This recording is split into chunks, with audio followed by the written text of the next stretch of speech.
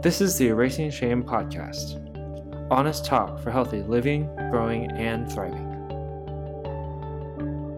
Welcome to a new episode of Erasing Shame, and this is a special episode because I am sitting across the screen and across the miles with Vanessa Yee, and she is a filmmaker from USC, and she does some other fascinating things that we'll unpack in the time that we have today.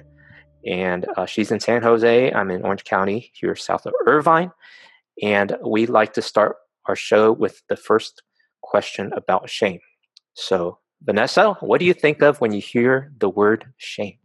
So I'm going to promise you a really good answer to that question. However, you said I was from USC, which I definitely have to correct.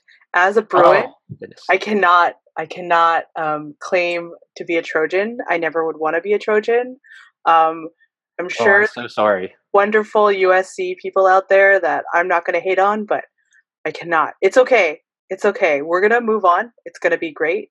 But I just had to clarify so that nobody thinks I'm ever from USC, because I come from a Bruin family. Spoken, and I have egg on my face, and I could fix and post, but we're not, because we're not gonna, because this is a learning moment. Yes. And now I will never forget that now. And everybody's gonna be like, "Oh, she's so obnoxiously UCLA." I almost said USC. Almost made the mistake myself. But to answer your question, I think when I think of shame, I also hear the word silence within that phrase. Shame and silence go hand in hand for me, especially as it relates to my documentary, as it related to my first conceptions as an adult of what shame is. But I think, as I was making the documentary and somebody mentioned, shame, the opposite of shame is shamelessness. Mm-hmm. And so there's a sense that shame can be useful. And a lot of times we think of the East versus the West, these kind of dichotomies. And what we really have is a range of things. And even in therapy, I'm trying to reinterpret that word. So when I find shame useful is when behaviorally it helps me be a better person. It helps me be others aware. And I think that's where my therapist is like, well, we don't have to use shame to describe the idea of learning to think of others before yourself. Because I think that's what is kind of beautiful about, this idea of a more group or community culture. Yes, shame is a very limiting factor. It's a very here's what is good and here is what is bad, and it shapes a lot of the way we form our character and things like that. Oh yes. Mm-hmm. Yeah. For better, for worse. Right. But sometimes I think that I learned how to be a better listener because I was shamed as an extrovert to go, hey, hold space for these other types of people. So I have a little bit of I'm trying to nuance that word in my mind, if that makes sense. No, that's excellent. And that's some of the conversation that we've delved into, that shame, because it's not talked about and therefore it grows and festers in silence. As we started our conversations on the Erasing Shame podcast, we realized we don't even know how to talk about it. Mm-hmm. And there are so many dimensions to it, like you said, the good side, as well as the motivational side, as well as the relational and group-oriented side, and how it shows up when we do talk about it, or when it shows up in film, and what kind of conversations that starts up. But before we get into your documentary, how have you experienced shame, whether it was in your family or in your teen or high school, college, young adult life? Just one story that you would feel okay sharing, so that people kind of get a little background for who you are and what motivated you to create this documentary. One top of mind instance of shame that I've experienced is being shamed for not being Asian enough or not Chinese enough specifically. So I'm a third generation Chinese American, and I talk a little bit about it in my film, but it means you're very Americanized. I never went to Chinese school. My go-to example is I was in soccer camp Well, everybody was doing aerobics in Chinese school. You know, the Saturday aerobics where the radio is playing and the woman is, you know, shouting instructions in Chinese. So that's definitely not my experience. So I would get shamed by other Chinese people, but also people who weren't Chinese. Like my Russian documentary professor was like, "How come you don't know your mother tongue?" And you know, before I had conceptions of what it meant to be a Chinese American, or stronger conceptions to be a Chinese American or an Asian American, it was very much like, yeah, I wish I knew Chinese, but at the same time, I'm very Asian in other ways that don't necessarily have to do with language. And so, but I've held it with me because not only was I shamed for not speaking Chinese, but when I did speak Chinese, I didn't know the difference between Toisan and Cantonese. And they're two different dialects, you know, for those who don't know, they're close enough, but they're also so different that if you didn't realize I was speaking Toisan, you think I was speaking bad Cantonese. So, yeah, like I got made fun of for speaking what I thought was Cantonese, but it was actually Toisan. So, you know, like it kind of motivated me not to speak any Chinese for fear of getting ridiculed and things like that. So, yeah. So I'm the same way. So I came to the U.S. when I was 8. Okay. And at home, we always spoke Mandarin because my parents were older. And I would say I don't advertise that I speak Mandarin, but I can, because when I do, I sound like a second grader. Oh, okay. So even though I look like a teenager or a young adult, and so it just people get a kick at, oh, you talk like a little kid, or why is your Mandarin so bad? You know, just you were saying. So it reinforces my reluctance to embrace more of my Asianness. And that's unfortunate. I don't know where that comes from. Did you discover that as you started doing research for your documentary? Where shame comes from, or where shame on that particular issue? Why is it that us Chinese people shame each other for not speaking Mandarin well enough? I think shame is used as a behavior modification. Like it's the strongest behavior modification tool that parents usually have. I mean, you think about food, and food is like one of those really basic things, but like not eating all the food on your plate is a very shameful thing. Coming late, you know, like it's very, you're made to feel like kind of humiliated. And I think the intense thing about shame is also it's usually like it feels like a character thing or something that you have done wrong that you need to rectify right away. So it's like, well, why don't you know Chinese? Like, why aren't you more this or that? And it's all about those expectations that others have put on you that you're just not living up to. Yeah, that word expectation makes me anxious already. So, so given that backdrop, what motivated you to get into film school, and then how did you arrive at this thesis that became the documentary called Laundromat?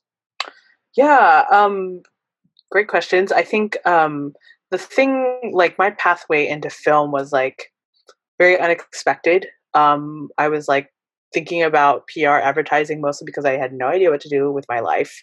And more we should like not expect 20-year-olds to have it like all figured out. But you know, I think so I started getting interested in films. I started watching films with friends who were very into film. And I was like, oh, this is really amazing. And then I started taking like practical application classes for communications and film. And I started realizing that of all my classes, the film classes were the ones I spent the most time in. I was like, oh, what if I could do this? Like, what if this is my thing? And then at the end of my time at UCSD, my undergrad, I saw this film. It was at an Ivy conference. Like, I don't know how many people of your listeners know about InterVarsity, but like, it was a missions conference at UCSD. And I saw this, it was a really short video, but it was basically these medical missionaries, you know, going into what I think was Cambodia or Laos. And there was, you know, like there was a lot of civil war at that point, and they were, helping people of both sides. Like they were going through the jungles, these medical missionaries, and trying to heal whoever they could find. And what I realized as I was watching was that there was somebody following them. There was somebody with a camera witnessing kind of like these people do this amazing thing, but also these horrific things, right? Like these people who were like in deep fear for their lives, people who were hurting each other, and they would help whichever side. So I had this like it was a very like Damascus moment where I felt like, light shines and you're like, ding, like this is what I want to do with the rest of my life. I want to tell stories. I want to bear witness to other people's, kind of stories. And so, fast forward, oh gosh, at least 4 years after that, when I finally got the courage to go to film school, I'd always told my mom, like, I'm thinking of going. She's like, when are you actually going to do it? And that's it's kind of different for an Asian parent to be like, yeah, film school, like what a great idea, So I was lucky in that way, and also lucky that I had like a passion and a specific goal after graduating. So got into film school, and then kind of what we call in script writing, the inciting incident was that my mom got sick. So my mom got sick my second year of film school, and like she was rushed to the hospital. We found out she had pancreatitis, which is like where, the enzymes start eating the pancreas. Like it's very painful and it's very scary. Like whenever your parent gets sick, it's such a like disruptive, thing. And so, I was thinking about all these things because my family didn't want to tell my extended family. And so that silence around the sickness kind of extended beyond and into my school life, which like I was like one of the few Asians, and yet I felt compelled to keep my mom's sickness a secret from classmates. And it's like, well, what do they care? Like they don't live under the same cultural rules as you do, and yet just there was a pervasive silence, almost as if I was being physically like silenced. And I don't think it was my family's intent for me to feel shame around the sickness, but there was definitely something heavy, that I wanted to examine. And I was sitting in her hospital room because we would take turns doing overnight stays. So I was just sitting and I just started writing. I just started writing and writing and writing. It's like, what causes this? Why am I like this? Are other people like this? And then from there, I kind of like did a 1 page. Like I pitched it to my professor. She was like, give me a 1 page of this. She read it and I emailed it to her, and she like called me, left a voicemail and said, thank you for this gift. Yeah, it was a very intense, like solidifying experience. Like, oh, well, this is something I'm going to pursue in my second year as my second year film. And then when I was done with that, I was like, well, you know what? There's a larger story to be told. So then I did it as a kind of like a featurette for my thesis. So that's the long answer to your question. Well, we have time. This is podcasting. There's no clock. There's no advertisers, please. So thank you for sharing all of that. It has a very personal genesis to this really powerful project. And I've been looking and pursuing you for well over a year, because when I heard about the documentary, I was like, wow, here's a documentary that's willing to go to places that most of us as Asians and Asian Americans do not go, because we don't want to air our dirty laundry. That's the metaphor that we, many of us grow up with. And as I think about the title, I'm at laundromat. I don't think I've bumped into Asians at the laundromat, because we all like to have our own appliances at home. And I know in my family, even though we ran a small restaurant and motel business, they still thought of themselves as higher class than other people. So having that hierarchy was still very important to Chinese people. At least that's my point of reference. So like picking the metaphor of laundromat, where people began to share openly and honestly. And unfortunately, I didn't find out about the documentary until it was after it was released and after all the screenings. And it says something like coming soon, it'll be available on DVD or Mm-hmm. streaming, and it never came. I was like, oh, I know. and now I finally get to talk with you. And as this episode is being released, your streaming is coming online on almost everywhere people stream. So I'm so excited to get to see it, but also to talk to the documentary maker. So thank you for making time to unpack some of that background.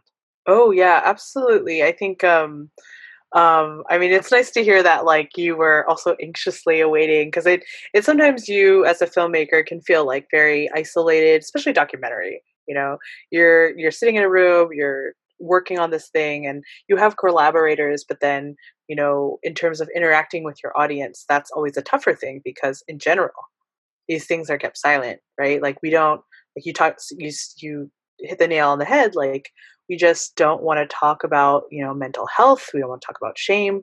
And then you're right, like the laundromat itself, I think, is supposed to create a space, is supposed to initiate dialogue. And it's just the start of something, you know, like when I was first conceptualizing this thing, I had this idea about a community. I wanted a forum. The original website actually hosted all these stories. And I was asking people like, hey, submit your stories. And there was like a second life of these beautiful stories that people submitted. Like similar to the farewell, I had a friend who submitted a story where her dad got sick and didn't tell her and her sister until they graduated from college, you know, and it was just like, you know, it's kind of devastating for her, like as an adult, to think, well, like my family didn't trust me, or they thought, oh, my education was more important than how I felt about, you know, their health and things like that. So yeah, I mean, doing the laundromat and putting it out there, because it's based on my personal story, it's a little bit intense and scary, but then I'm also like excited to kind of like help others not like feel less alone, to go to see themselves in these stories, but also like for those who are outside the culture to kind of understand contextually like where a lot of this pressure comes from, like all these like model minority things. And you know, because sometimes the things that we are hiding they're very prosaic. Like they could be about death, you know, they could be about, you know, the way that we interact with our parents and how tense that can be, you know, but the most important things in our lives, we still have trouble expressing, you know, so yeah. Yeah. But I also found it unusual in the years that I've been in the laundromat as a college student and as a young adult and during times of transition, I didn't exactly get into personal conversations. So I was curious how you framed it as a place where people did open up and share those vulnerable stories. So you're talking about like, how did I get people to kind of share, like open up? That's part one. And then part two, in a laundromat setting, because I don't get into those conversations, or am I going to the wrong laundromats? Well, it'd be amazing to have, because the machines are running, it's loud, you know. Well, you know, I think that laundromats themselves don't really, like literal laundromats don't really lend themselves to like amazing conversation. Okay. And it's all about creating metaphorical spaces wherever you find them. Oftentimes it's like, you know, let's go grab boba, right? In college it's like, let's go out, let's go, you know, do this or that. And sometimes like as I grow older, it's like I have to make intentional time to, especially since I've moved out of LA and away from most of my circles, like intentional like phone time to say, hey, like let's talk about something that's like very deep and dear to my heart. But the way that I sourced people for this documentary, at least from a friend perspective, was who was I having conversations with beforehand? Like who am I already sharing some of these life things with? And all the people, you know, for better or worse, were like people that I went to UCSD with. You know, like I wasn't getting like this wide variety. It's like I focused in on like my high school friend and then two friends from UCSD who had already started to share with me. And even though I thought I knew their story, like as we sat and talked, like they kept peeling away layers, and it was such like a privilege to get to hear their stories. That's what I love about being a filmmaker, is just the opportunity to sit and listen and experience someone sharing like parts of their soul with you, basically, you know. Especially as an Asian American, it feels even more significant, you know. Yeah. Very much so. Very much so. Well, thank you for creating that space and capturing some of those stories. Anything else you want to say about the documentary itself, so that people will understand why they need to get onto that streaming and watch it as soon as possible? Yeah, I wish I had somebody else here, because honestly, people always have better one-liners about my film, because like they're like, "What's your film about?" I'm like, Asian cultural silence and shame, the high numbers of suicide and depression within the Asian American community." And I know those are like big sells. I think what, you know, I want people to know about the film is that, you know, you are seen, you're not alone. If you've ever wondered of like how to talk to your parents, or if it's even possible, like I think this film is about opening up your eyes to that possibility. What was important to me about this film was showing a range of people wherever they were at. There were some people who they felt like they'd never have a better relationship with their parents, that their parents would never change. And then I have friends who, by the end of the movie, were like, I have to be more of the adult in this situation and actually extend grace to my parents. And you know, here's the thing, like, you know, I talk about parents as if they're the ones always who are the villains here, but you know, we're all perpetuating these cycles of, you know, silence and shame, and how we do things differently is, you know, what's gonna define us. So like, there's no villains, there's no heroes. There's just people who are like processing out how they were raised, you know, like these events that have happened that are really painful. And what I wanted to show was even that process of going, like the realization that like, oh, I had to, you know, I have one of the characters in the film, his brother dies, and he's the middle, and his older brother dies, and he's like, oh, I have to be the older son.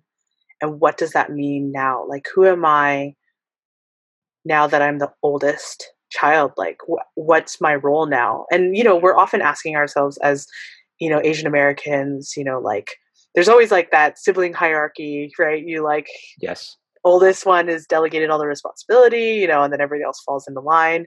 But then it's, you know, those roles, and like, yeah, there's just so much examination that I hope like will really, even though it was made 6 years ago now, or started 10 years ago, you know, I think there's so much that's still relevant. You know, I'm going to watch The Farewell eventually, and I think, you know, it's very apparent that or even Crazy Rich Asians, you know, we have so much that we want to talk about and share, and we're still trying to figure out those things. We're still trying to find our laundromats where we can get some of that stuff out and actually share with others and be vulnerable. I think that's a scary thing.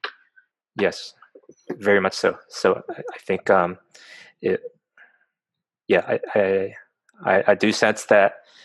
I do sense a feeling of hope that these stories are opening up not just to Asian Americans, but also people worldwide, and we're able to get a better look at the humanity that we have as Asians and Asian Americans that was just unseen and kept silent, and we got stereotyped and misunderstood, and we're hiding in pain and suffering needlessly, I would put it that way, and having a lesser quality of life. So, yeah. And if this was a real talk show, we could say, set up the clip, and then you could show a clip of the movie. And they're just going to have to go to the website. Can I ask you a question, actually? Yes, go ahead. If you could make a film based on your podcast, Like, what would that film be? Would it be something that's like scripted? Would it be a documentary? Like, what do you think you would create for yourself? The thoughts crossed my mind, actually more in a book format, but Okay. we go the film format. I could see if things go wildly bigger than my imagination, I could see the film being a chronology or a history of how erasing shame created a movement and actually did erase shame. And not just on the topic of mental health, but on changing culture, because now we're free to talk and not be shamed for being broken and having imperfections and having doubts and all those things that we struggle with, because shame keeps us from getting the help we need when we struggle with mental health, feeling less than when we don't accomplish our personal expectations or someone else's, being put down by others because we don't measure up to their standard or culture's standard, and so on. And I mean, the most obvious place where shame is the silent killer is the suicide rate is just way too high. And I think it's way too high in Asia and Asian American subcultures. And then it also exists in other minorities too. So as I began this erasing shame conversation, that I find Latinos and African Americans, they have their flavor of shame also that the typical Anglo-white American doesn't. And that's not to say they don't have it, but Brene Brown has popularized it. But for her, it's such an individualistic, just a painful experience personally. But there's so much more when you're in a community. So I could envision erasing shame being an example of how to start something small that can easily multiply, because I'm doing this with no budget, no staff. And I'm happy to help others start a conversation on shame and in the Latino culture, in the African American culture, how shame affects relationships. There's so many topics, so I could see a whole network of podcasts if people are willing to host that conversation. The way you overcome shame is by having healthy, honest talk. And podcasting lends itself to that so easily. Yeah. Do you find that for Asian Americans, it's important to have the conversation like more explicitly about shame, or are there other ways for people to learn how to erase shame as Asian Americans?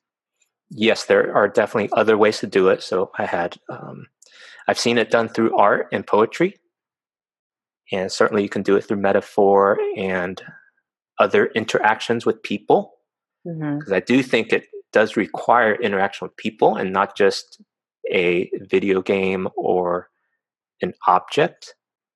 It needs to be a live interaction, I think, was what makes the difference. But I'm just thinking off the top of my head. Yeah. But yeah, it's not only talk therapy that everybody has to go through that path to find. Right.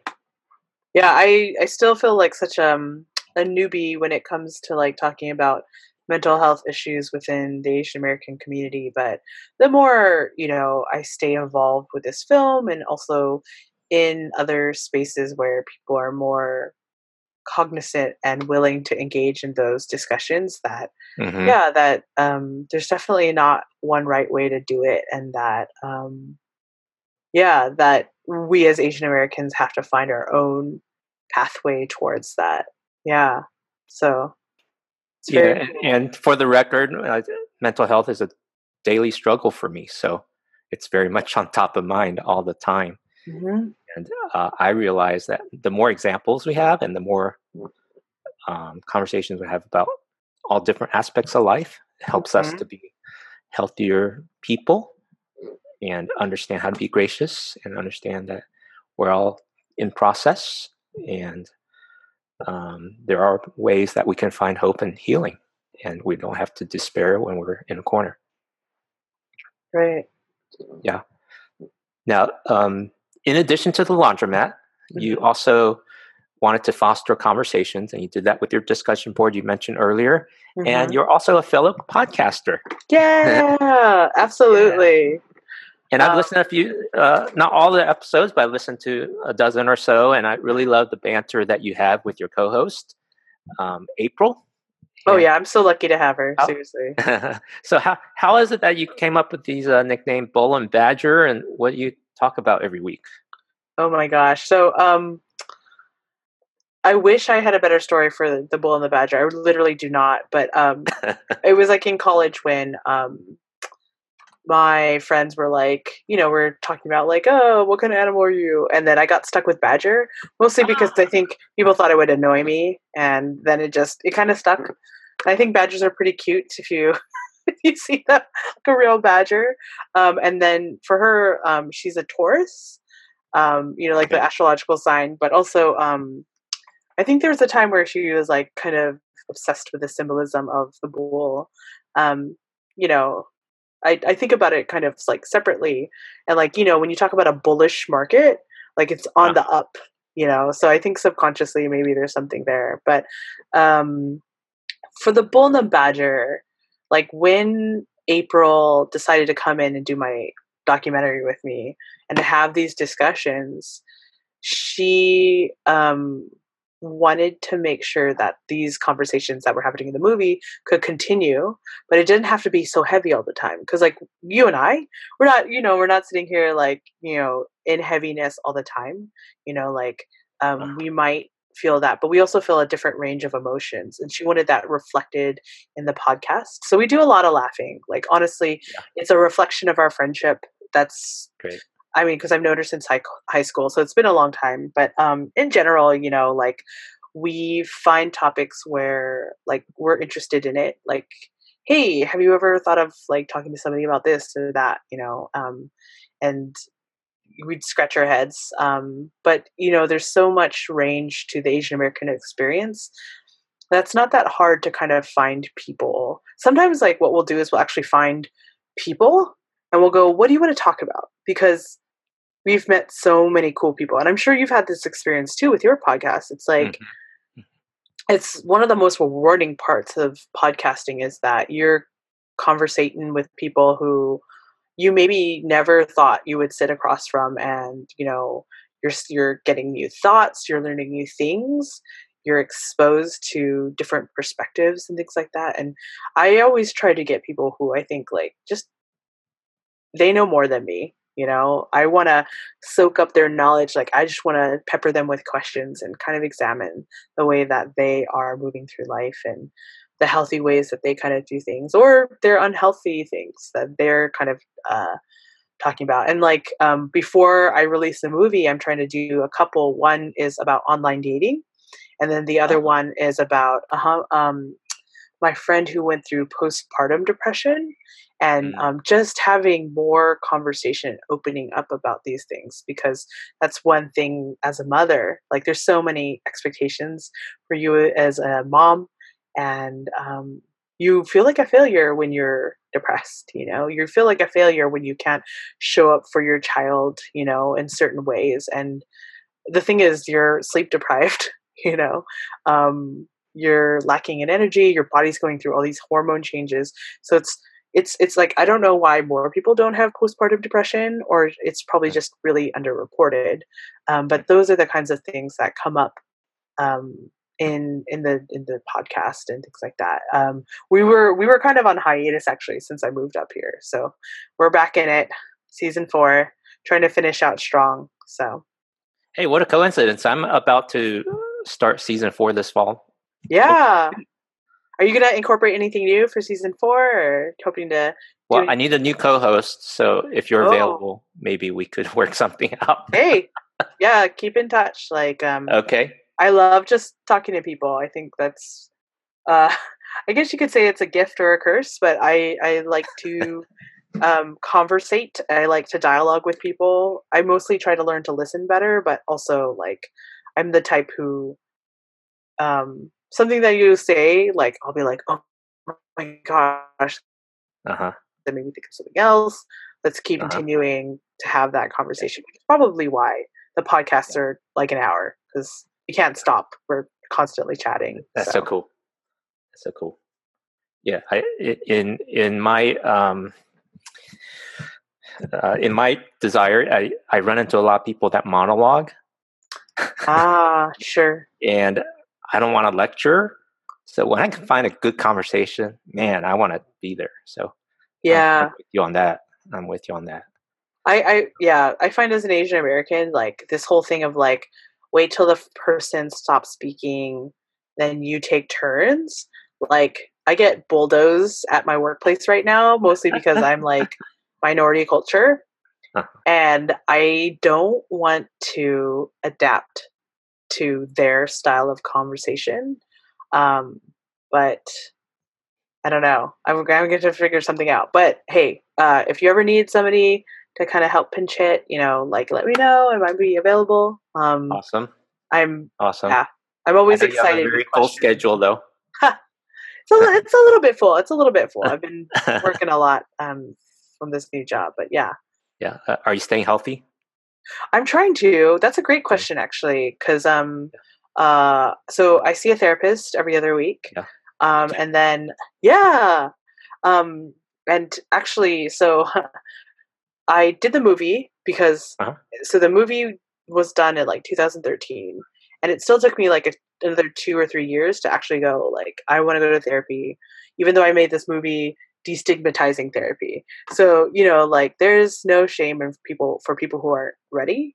Once you're ready, like such a good process. And then I got lucky with my first therapist, who I got through the Fuller Seminary clinic, and then the therapist that I have up here, I really lucked out on. Like, she's Asian American, she's Christian. We can have these like therapy sessions, but also like kind of activate. And she knows what I'm talking about. Usually when we're talking about faith, when we're talking about sin, talking about trigger words, because I think when you ask the question like what do you think of when you think of shame, the church actually comes up a lot too, like capital C church and like home churches and things like that. And I think being a pastor's kid, I was exposed to a lot of expectations. I was exposed to like people like literally like straight up telling me like, well, you'd be pretty if you weren't so overweight, and they didn't say overweight, they said fat. And I was like, cool. Like Asian aunties and stuff like that. And it's very much like you are inculcated to experience shame from a place that's supposed to embrace you, from a place that's supposed to embrace broken people.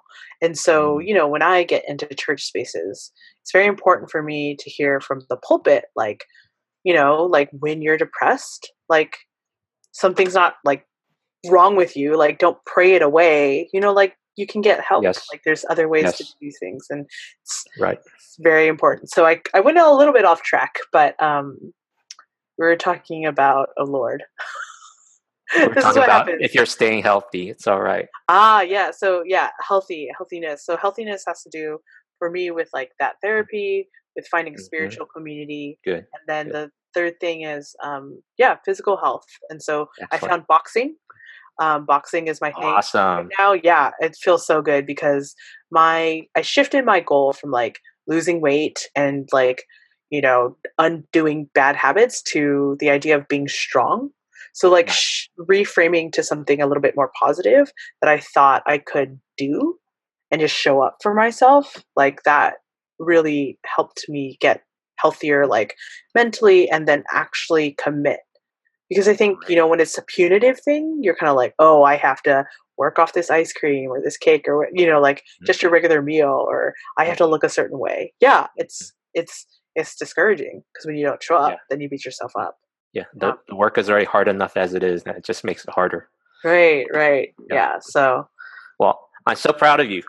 Thank you. You're making such great progress, and the film is being made available, streaming everywhere. Amazon Prime, yes? Amazon Prime, iTunes, Google Play, like Vudu, some other places that I wouldn't even have thought of putting. Yeah. Like pretty much almost any platform. But like the three main ones are Amazon, Google, and iTunes. Yeah. Great. But great. Yeah. Great. Thanks for... So glad you reached the finish line. Finally.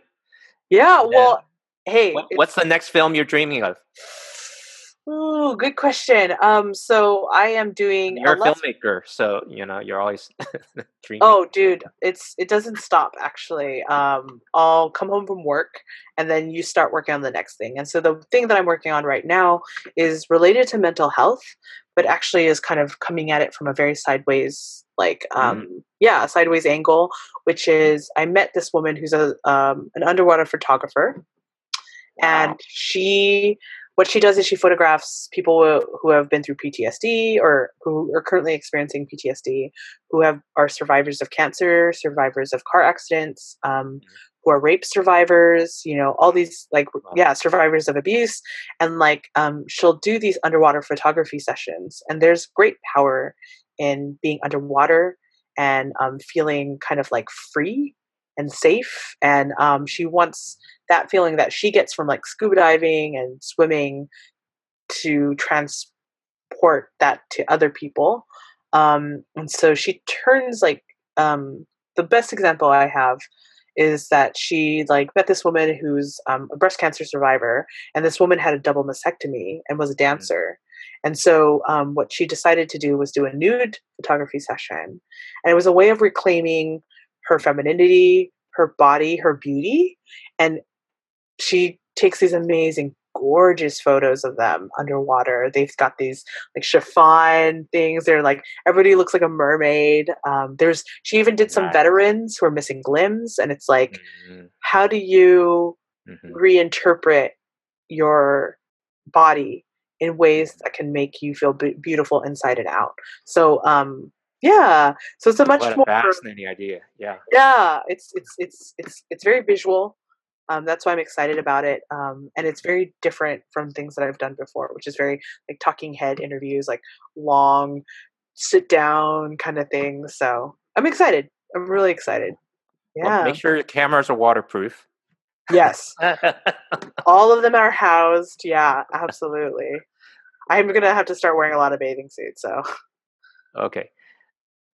So where do people go to connect with you on the documentary? What's your website address? So the website address is thelaundromatdoc.com. So that's TheLaundro.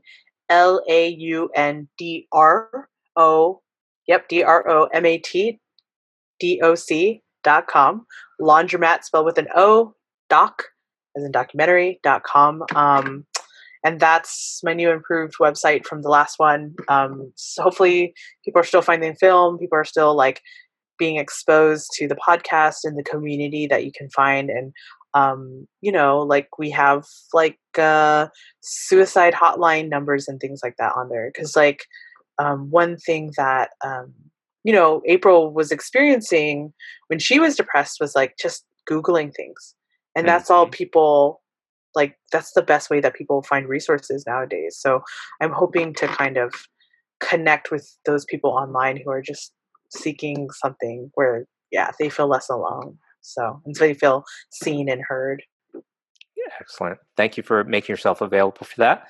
We'll add a link in the show notes at erasingshame.com. And I'll link to your Facebook page, your podcast. Thank you. Link to Twitter, Facebook, anything else you use? I don't do Twitter. We definitely have a Facebook. It's facebook.com/the laundromat documentary. That whole phrase, which is way too long. If you, I wish I could do Twitter. I just can't. That's okay. It's to preserve my mental health, basically. No, excellent. Do that. Erasingshame.com. Keep it easy for you. And then you can just click on the links.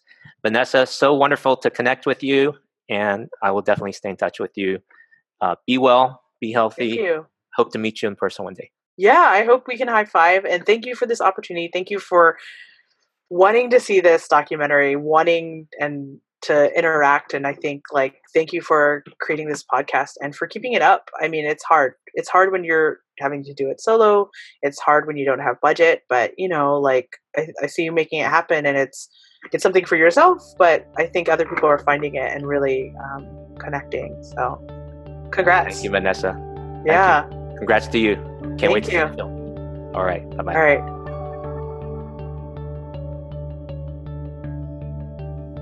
Thank you for being a part of Erasing Shame. Please rate and review on iTunes. subscribe on YouTube, and like on Facebook. Share with your friends and followers. Get all the details at erasingshame.com.